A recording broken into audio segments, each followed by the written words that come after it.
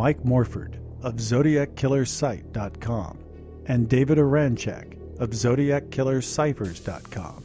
Join me for a brief discussion about the 50th anniversary of the Zodiac's 340 Cipher.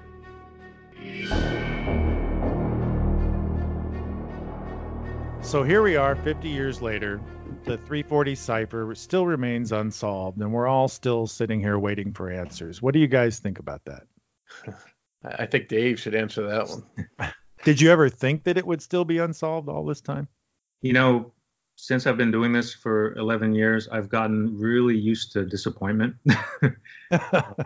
Because in the beginning of it, I went through periods of getting new ideas about things to try and getting excited about possibly coming up with the solution or maybe part of a solution, and even getting as far as uncovering plain texts out of a computer program, like an attack on the cipher. And sometimes it would seem like it's spitting out something coherent, something like an actual message. And then upon investigation, I'd realize, oh, that's not the answer. It's not correct.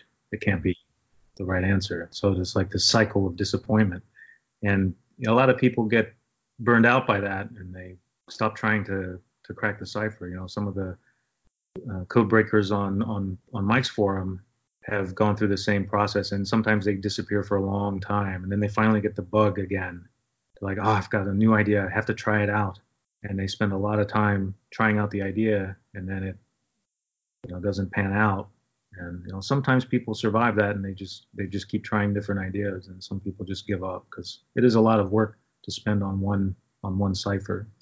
Oh yeah, and for every person who gives up, there's always someone ready to take their place. I'm sure that Mike can tell you, and you obviously know this, Dave, too, that 2007 was when I launched my website, and I think the very first email that I got was from someone who claimed to have solved the cipher. And that hasn't changed. I just got one the other day. It's 12 years later, and that's still the kind of email that I get all the time. Do you get a lot of that, Mike?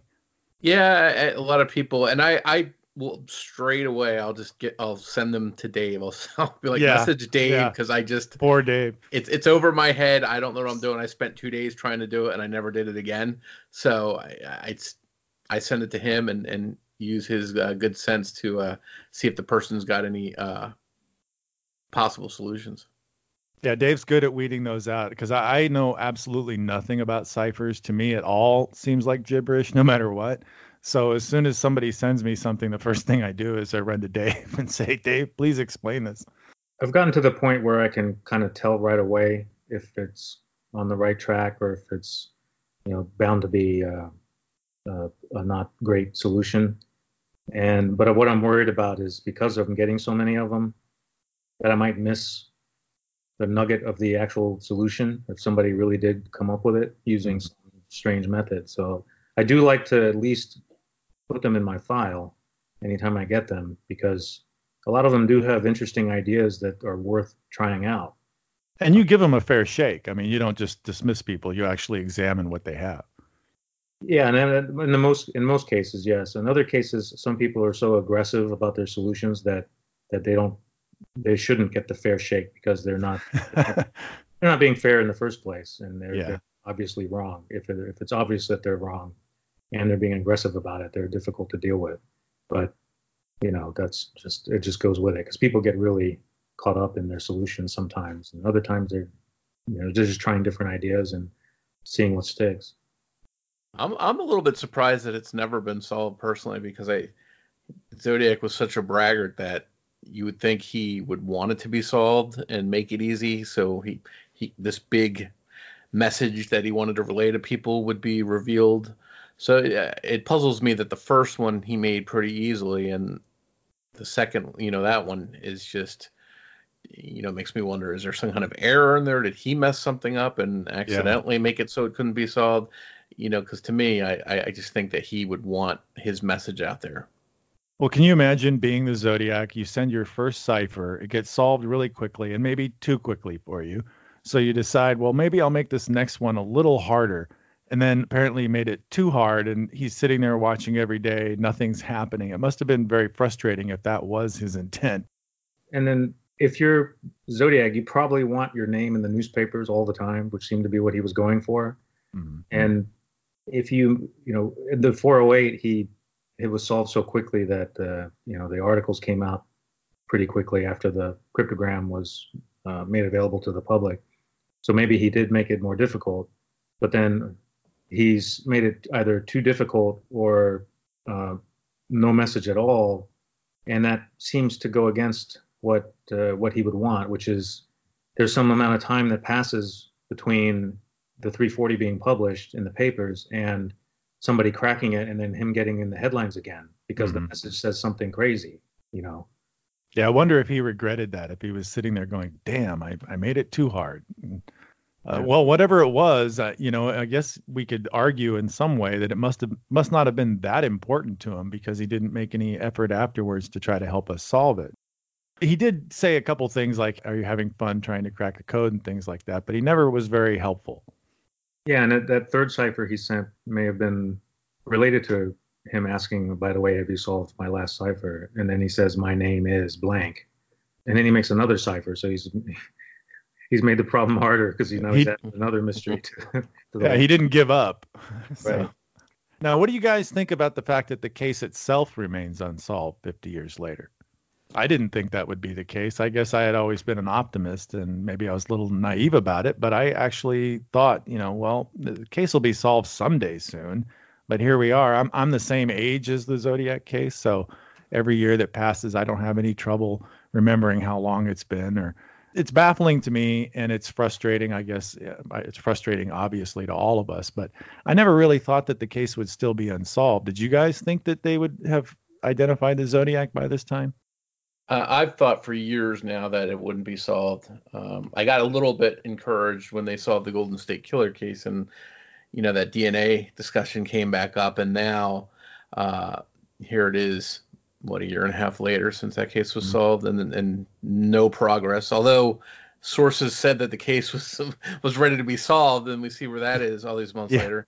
Well, where did you hear that, Mike? Was that on the internet? Yeah, I don't pay attention to those rumors, but to me, if they had something solid, something tangible, they would have already developed it. And that doesn't mean that maybe in the future with new technology, maybe something they have now might yield results one day in the future. But as stuff deteriorates and witnesses are dying off and suspects died off, I mean, if it ever gets solved, it's going to be so far down the line that I just don't see it happening at this point. Well, it's really depressing to write something and say the 50th anniversary when you know that next year you're going to be writing the same thing saying the 51st anniversary. Yeah, it's one of these years you just say, hey, maybe this is going to be the last year that it's unsolved, and then another anniversary goes by and it's like, nope, didn't happen. Yeah. It makes you also wonder about what kinds of evidence today do we not know to collect? Because in the days before DNA, police know that certain things needed to be preserved, in order to do DNA testing. Mm-hmm. So what new technology is going to come out where we think, oh man, if only we would have known about this, we would have taken the extra time to collect that kind of evidence. Differently today than they were back then. Obviously, hindsight's 2020, but had they known what they knew, today, what they had that back then they could have probably done a lot of things differently. I remember talking to Ken Narlow, and he mentioned at Napa at Lake Berryessa, the suspect that the girls saw, the sunbathing girls saw, they found a bunch of cigarette butts where they thought he smoked, and he said if he could go back in time and save those cigarette butts, at least they may have had some DNA to maybe zero in on that guy. But he was regretful that they didn't do that. They just didn't have the technology or the knowledge back then. Yeah, and I remember when I did the Mystery Quest show with criminalist Paul Holes, he was talking about how he's always thought that the strips of plastic clothesline that the Zodiac used at Lake Berryessa, that they should do some testing on the inside of those because they were hollow. And he was saying, these things were in the killer's environment, and it's possible that there could be something in there that could help us. And I don't know that that's ever been tried, but there's probably a lot of things that science will come up with in the future that no one thought of, and they'll be slapping their heads going, I wish I had collected that, or I wish I had done that. But, I guess I'm still an optimist. I'm hoping that next year we might not be having this conversation, but I'm also a realist and trying to be pragmatic about it. Yeah, maybe we'll get lucky and somebody will uncover a safety deposit box that they inherit from a relative, ended up being the killer's trinkets and memorabilia that implicate him in the crimes. And find some weird box in a garage. Yeah, that kind of thing. Key to the cipher. When they raided Kaczynski's cabin, they found a very handy book that had the complete description of his homemade encipherment method for his journals. Maybe there's something like that is still floating around out there from the Zodiac. Yeah, hopefully there's another anniversary doesn't go by and the case isn't solved. But I'm with you. I think I'd like to think that, but something tells me that it next year we'll be saying the same thing. You should be prepared for the worst and hope for the best. Yeah, definitely. I'm really curious about the message in the 340 and how that would impact the case if it's discovered, because a lot of people speculate, that the information in that cipher may help crack the case. I don't think I'm that optimistic to think that the message there would be any more illuminating than the 408's message. The 408's message was just kind of his general motivations. He's basically like window dressing his persona in the first cipher. And he was teasing everyone. He said, my identity is in this cipher, and then it wasn't, or at least that we couldn't find it. Right. But then in the 340, it came with a card, and the card said, it was saying, hope you have a laugh before you get the bad news, which may be some time before you get it. Yeah. So maybe he's referring to a crime that had not yet been associated with him, and perhaps he's referring to it in the message in the 340. So if he's referring to one of these unlinked cases, would add some new knowledge to the case if that message is discovered in the 340 and it turns out to be correct. Or maybe the bad news was that the cipher was just gibberish. So could be. Well, thanks, guys. Thanks for having me. Yeah, thank you. Good talking to you. You too. Go solve the case. Yeah, you lazy bastard.